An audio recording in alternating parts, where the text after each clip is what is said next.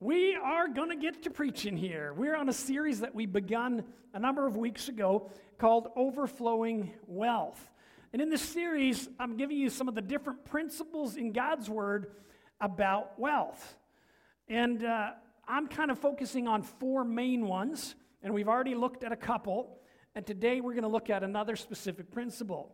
And I'm doing this for a reason because often we don't teach what God's Word says about finance, or maybe we only teach about giving, but there's a bunch of principles, and God wants you to operate in all of them so that He can pour out wealth on you for His kingdom. But let me give you scripture so it's not just me talking. You see, Deuteronomy 8, verse 18 says this: "You shall remember the Lord your God, for it is He who gives you power to get wealth, that He may establish His covenant, which He swore to your fathers as it is this day." So who gives power to get wealth? God does. Okay, so just remember that. But He's going to give it for His kingdom purpose, not just for your purpose. John 10, verse 10.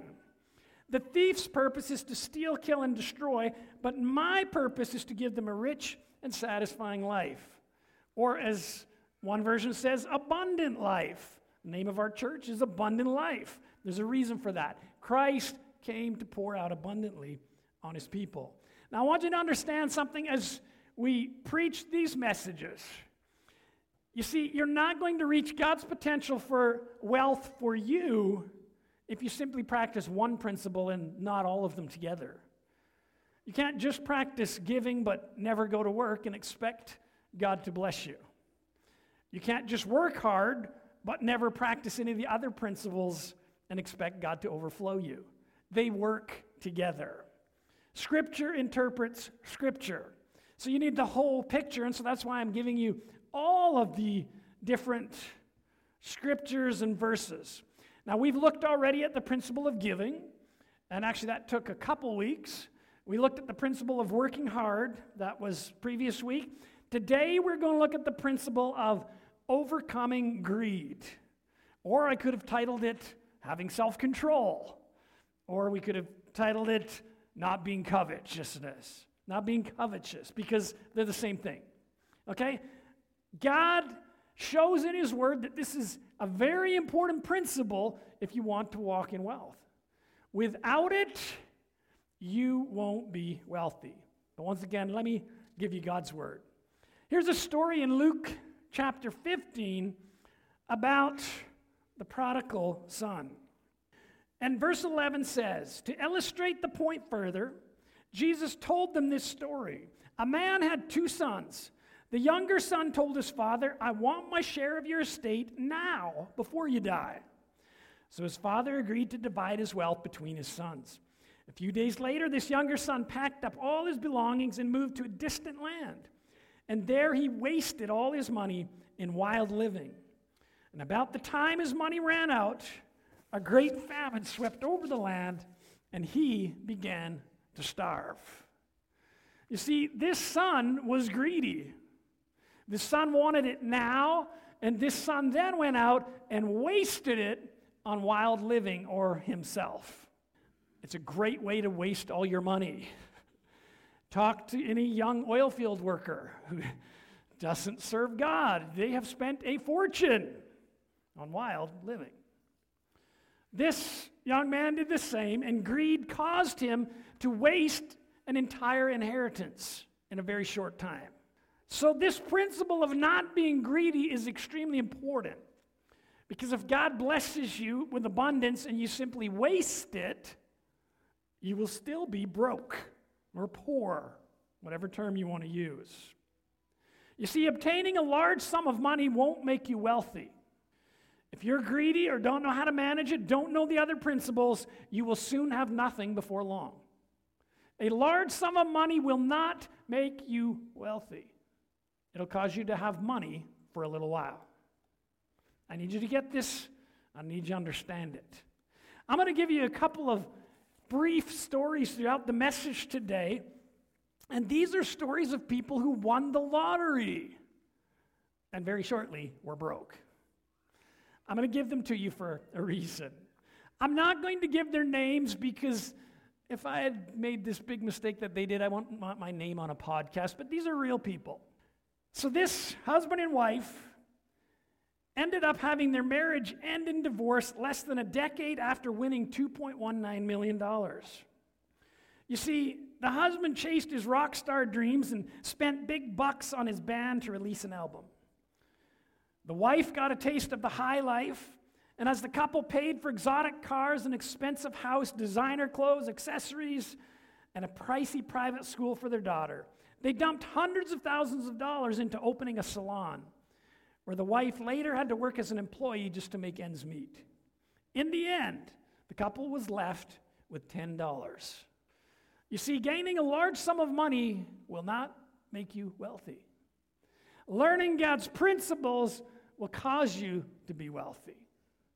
Now, I'm bringing this for a reason because so many people, even Christians, feel like, well, if I could just win the lottery, or if I could just have a rich uncle give me a bunch of money, I would be wealthy.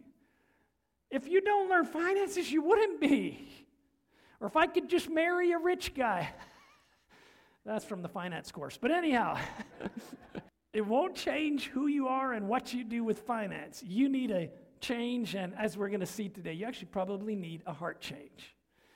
So, continuing on. You see, we've noticed something in our culture, and it's people who are controlled by an addiction are always broke. You see, an addiction is you pleasing yourself, or you being greedy for selfish purposes. It usually starts out simply with, oh, I'm just going to fulfill a desire. You do it enough, and suddenly it becomes an addiction that takes you over. Suddenly it owns you. And church, that's not good. People with addictions are broke, are very soon to be broke.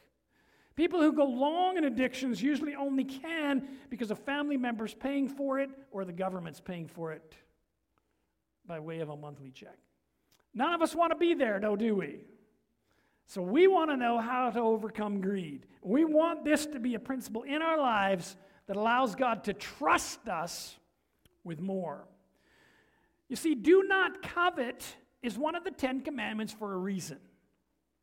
Exodus 20, verse 17 is where we first read this. You must not covet your neighbor's house. You must not covet your neighbor's wife, male or female servant, ox or donkey, or anything else that belongs to your neighbor. You see, covet is an older word for being greedy, wanting what everybody else has. I've seen it so many times throughout the years, people wanting to buy something just because other people they know bought that. Well, it makes me feel like I'm as rich as them. I need what they have. No, you don't. Proverbs 21:25 says this, despite their desires, the lazy will come to ruin, for their hands refuse to work. Now, that was last week. And verse 26, some people are always greedy for more, but the godly love to give. The godly who have understood the principles of God's word have something left to give. They have something to give because they've learned the other principles. But the greedy, as soon as they get it, they spend it. What happens if you give a 5-year-old $5? They pull on you till you go to the store and get them candy. Unfortunately, some of us don't learn how to get out of that phase. And now we're 45 years old with bigger checks, and we're going to bigger stores to buy bigger things. If it comes in and you want to spend it immediately, you're probably struggling a little bit with greed. It's getting quiet in here. People are like, okay, don't get personal. Like, just let's keep this to those lottery people. Okay, we'll keep moving. Now, just so you know, in some of the other versions of the scripture, that word greedy was actually covetousness. They're the same thing, okay, just in case you're wondering. 1 Corinthians 5:11. I meant that you are not to associate with anyone who claims to be a believer, yet indulges in sexual sin, or is greedy, or worships idols, or is abusive, or is a drunkard, or cheats people. Don't even eat with such people.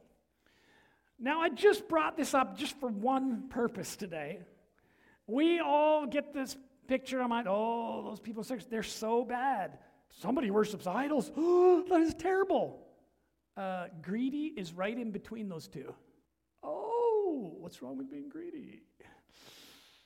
We seem to put different weights on different things. God says being greedy is just like these other things.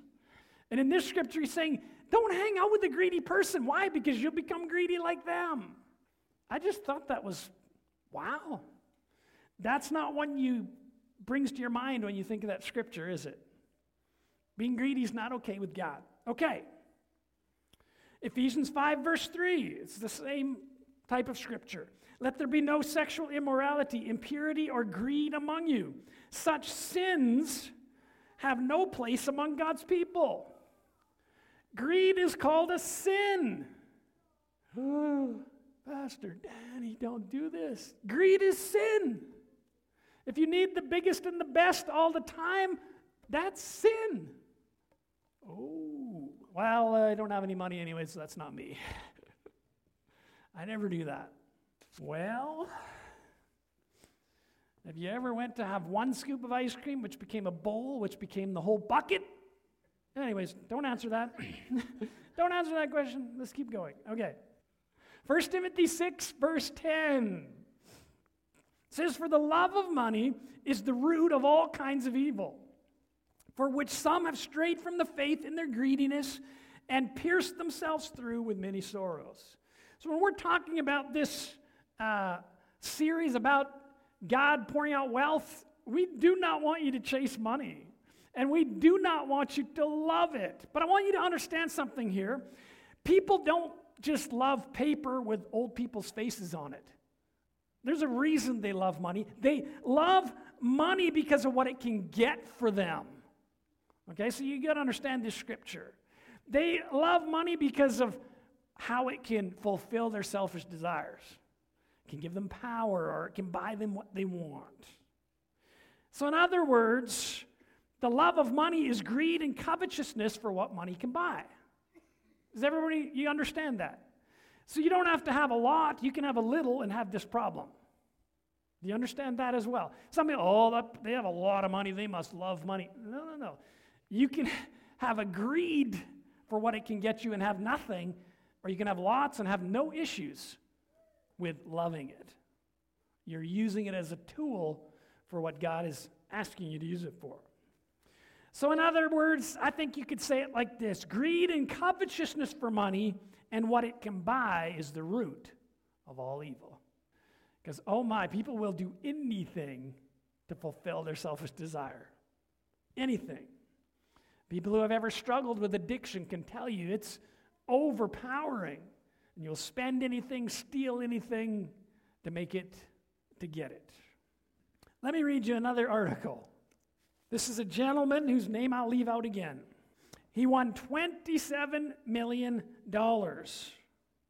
5 years after winning the $27 million, he was penniless and living in a storage shed with his wife. The couple squandered their fortune on the typical goodies that sink so many lucky winners. They bought dozens of high-end cars, mansions, and a plane. They blew through $3 million in the first 3 months. By the end of the first year, $12 million was wasted. And by 2006, the couple had spiraled into drug addiction, and just 12 years after the win changed the course of his life, this gentleman died alone and broke in hospice care at the age of only 58. Getting a large sum of money will not make you wealthy. It will change your life. Unfortunately, it may change your life and destroy it. If you don't have principles, if you don't have a foundation of how to look after it, it will do you far more harm than good. Now, that's a little bit of a depressing story. I'm going to tell you today, though, I've chosen 3 or 4 stories. I chose the best ones. There's some I won't read in church. They're so terrible. So let me say it again. Quit dreaming of a large sum of money falling out of the sky on your head. And quit buying lottery tickets. Oh, I heard a lot of amens from that one. That was good. That was overwhelming. Okay, well, we are just moving right along. Greed causes us to rush ahead and even use debt to get more stuff.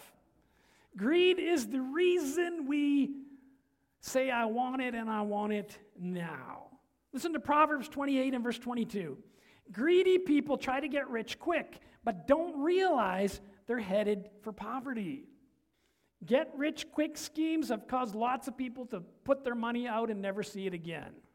Oh, I saw this online. They said I could double my money in a year and your money's gone. Get rich quick schemes are greedy. Don't fall for them. Proverbs 23:4. Don't wear yourself out to get rich. Do not trust your own cleverness. You cast but a glance at riches and they are gone, for they will surely sprout wings and fly off to the sky like an eagle. How many have seen the cartoons of the bag of money with wings on it and it's flying away? Don't put your trust there. Put your trust in the Lord and watch what He can do and how He can bless you. Proverbs 21 and verse 5. Good planning and hard work lead to prosperity, but hasty shortcuts lead to poverty. In other words, it takes time. Greedy people don't want to take time. They don't want to work hard and wait. They want it now. And because of that, so many people, Christians included, get themselves in debt to buy stuff. The scripture says this in Proverbs 22:7. The rich rules over the poor, and the borrower is slave to the lender. In other words, when you borrow, and it doesn't matter what debt you go into, whether it's for the couch or the big TV, you sign a paper that says, I'm going to pay you back, and I'm going to pay you with interest. And if I don't, you can come get my stuff. And if you don't let me come get the stuff, then they'll bring the sheriff and come get the stuff. Can I say this? Going in debt for stuff is not a good idea. And I believe if we're doing it for stuff to fulfill our desires, it's probably a greed issue. Don't do it. Okay. I'm not a finance expert, and I'm not talking about business or your home mortgage, okay? Just in case anybody's wondering. But I am talking about going in debt for stuff to fulfill your desires. Don't do it. Speaking of going in debt, I have another lottery winner for you. Now you're like, what? This gentleman won $16.2 million. It didn't last long, however. Just 1 year after he hit it big, he was $1 million in debt. How can you win 16.2 and a year later be $1 million in debt? I'll tell you how. He borrowed. And he borrowed on the big lump sum that he had in the bank at the time. But he lost it all. His ex-girlfriend sued him for part of his winnings, and his brother reportedly hired a hitman to kill him. The real problem, however, was his lavish spending. He bought houses, boats, cars, and a twin-engine plane that he wasn't even licensed to fly. Greed. Greed will cause money to disappear from you faster than you can imagine. If you don't get a hold of it, you will never be entrusted by the Lord for more wealth. You won't. So, church, I want to encourage you today to remember this principle, to learn it. I won't be greedy. Instead, I'm going to have self-control. Because you see, self-control is how you defeat greed. And let me give you a statement that you'll never forget. No self-control equals no money. Let me say it again. No self-control equals no money. We live in a world today, if we don't gain self-control, we will be guaranteed to be broke. You used to, in days past, have to at least go to the store to get tempted to buy stuff you didn't need. Now you can talk about it, and an advertisement will show up on your phone on social media so you can buy it online. If you don't gain self-control, you will be broke. Proverbs 25 and 28. It says, a person without self-control is like a city with broken down walls.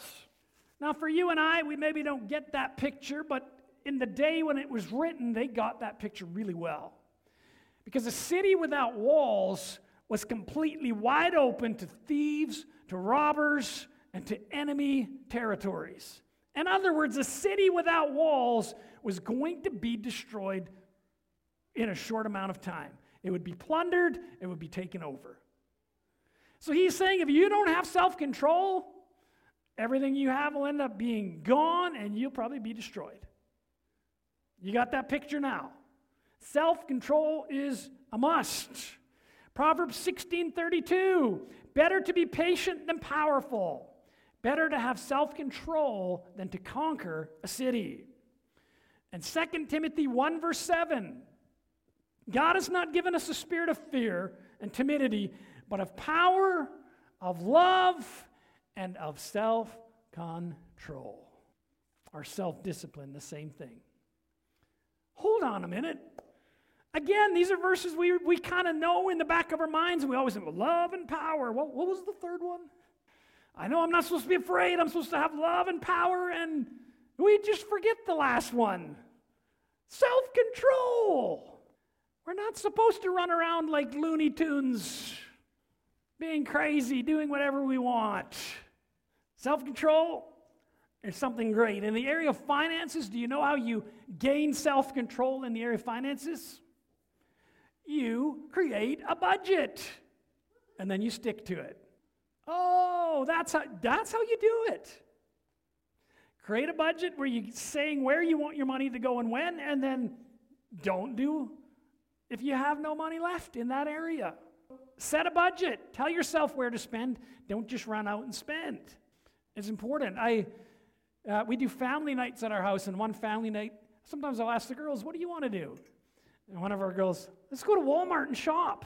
So maybe I shouldn't have asked him. I was thinking Bible study or something. But anyhow, I do that once in a while. So I said, okay, sure, but there's going to be some rules.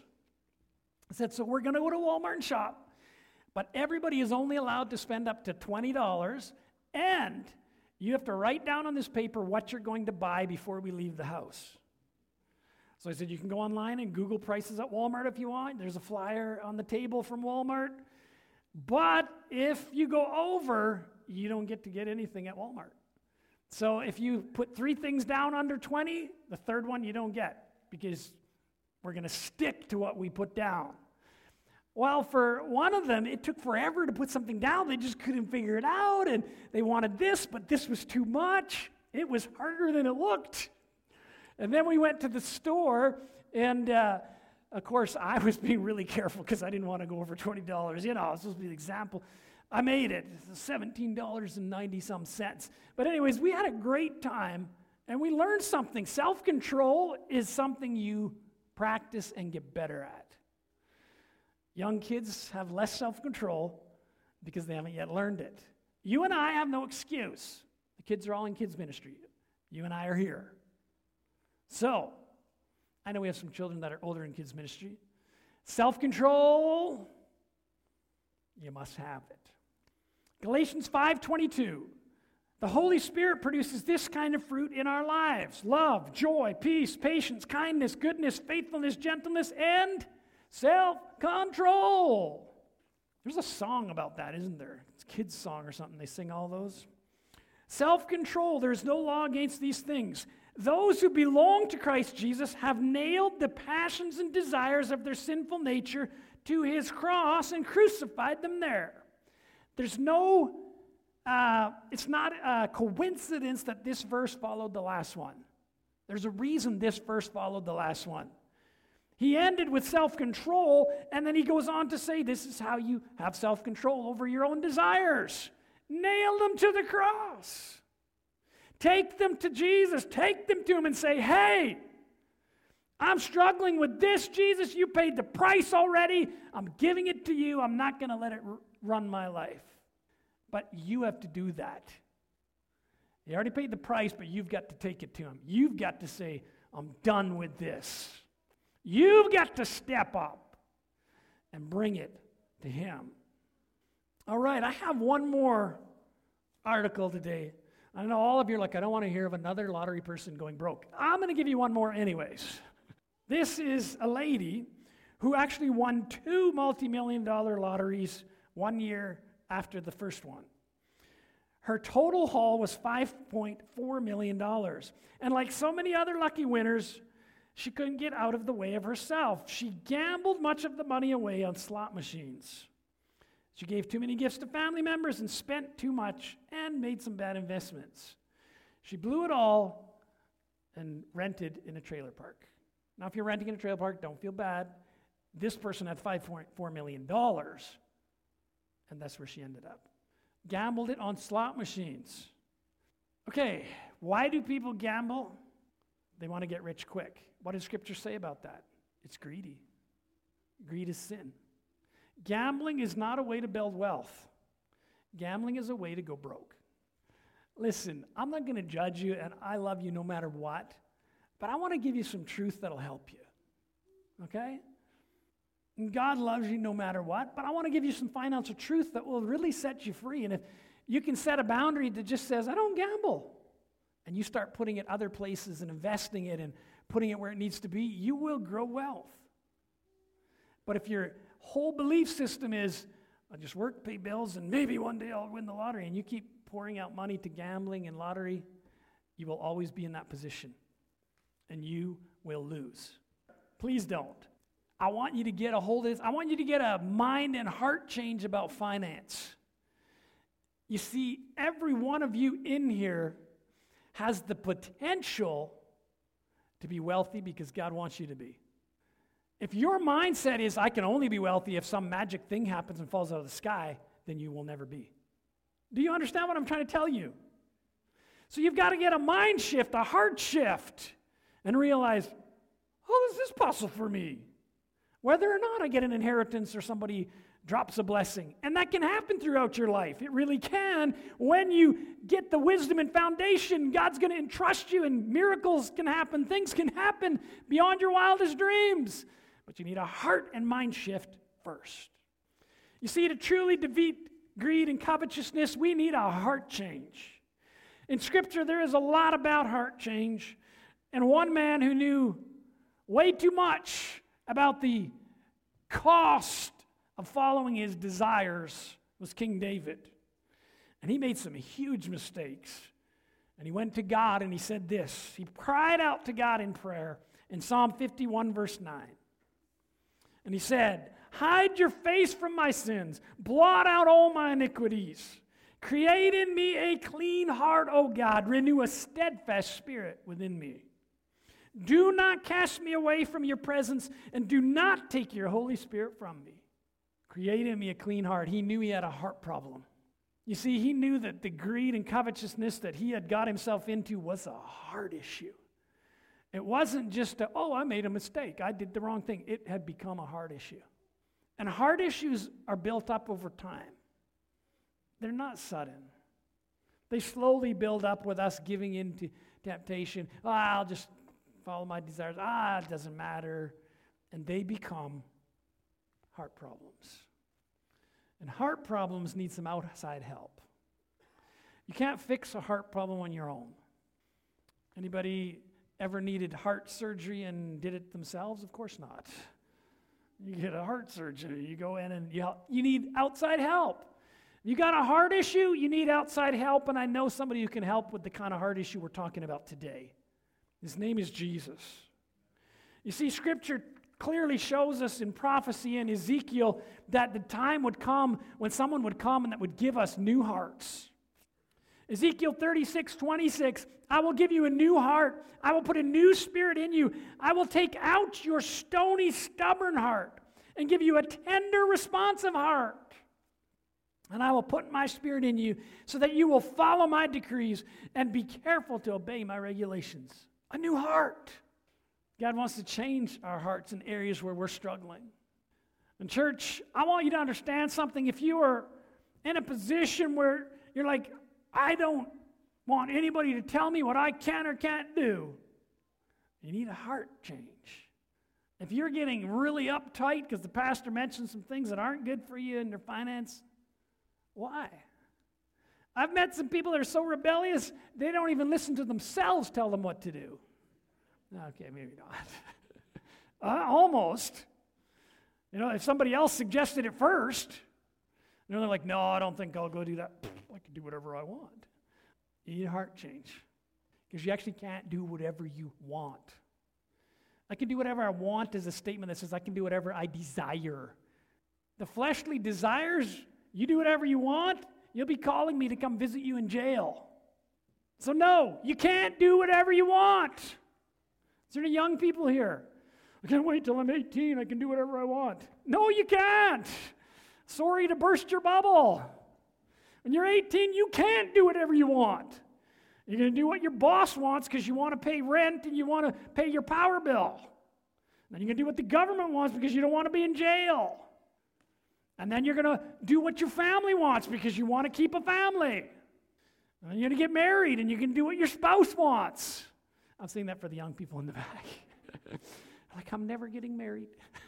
Oh, self-control, heart change. Jesus can bring heart change. If you've had an addiction or a habit that has taken you down, I want you to hold your head high. I want you to bring it to Him. He will take you out. He will change your heart. He will bring you forward. God is not in the business of crushing people. He's not in the business of saying, you're done. He's in the business of having arms outstretched, saying, I don't care where you're at, come. You see, the story of the prodigal son that we started with, he messed it all up, but when he came back to the father had his arms outstretched, wrapped his arms around him and said, come back home. Wherever you're at, whatever's happening in your life, come to Him. You know, today, I'm looking around and I don't know if every one of you has accepted Christ. You see, heart change can't even happen if we don't allow Him in. And for you and I, salvation, asking Christ to forgive us, is the beginning to a brand new heart. 2 Corinthians 5:17 says, Therefore, if anyone is in Christ, he is a new creation. Old things are passed away. Behold, all things have become new. You want a new heart? You need to get into Christ. You need Christ to come into your life. You need to ask Him to forgive you, to change you. Romans 10:9 and 10 says, if we confess with our mouths and believe in our heart that God has raised Jesus from the dead, we'll be saved. And so here at our church, we take opportunity to allow people to do that simply by repeating a prayer. The prayer has no power or magic. We're just giving people a way to say the things that's in their heart. And so we're going to do that again today, just because I don't know everybody. And if you're here today and you want to say that prayer, maybe you're strayed from God and you're coming back to serve Him, say that prayer with us. I'm going to ask the rest of you to join just so that we don't embarrass people. We're not singling anybody out. Bow your heads with me and repeat this prayer. Say, Lord Jesus, I believe you died for me. I ask you now, forgive me of all I've done wrong. Make me new. Change my heart. I thank you now. Amen. I just want to pray with you right where you're seated you can bow your heads right there. And I'm going to just pray over you. I want to pray for addictions to be broken if that's a issue for anybody today.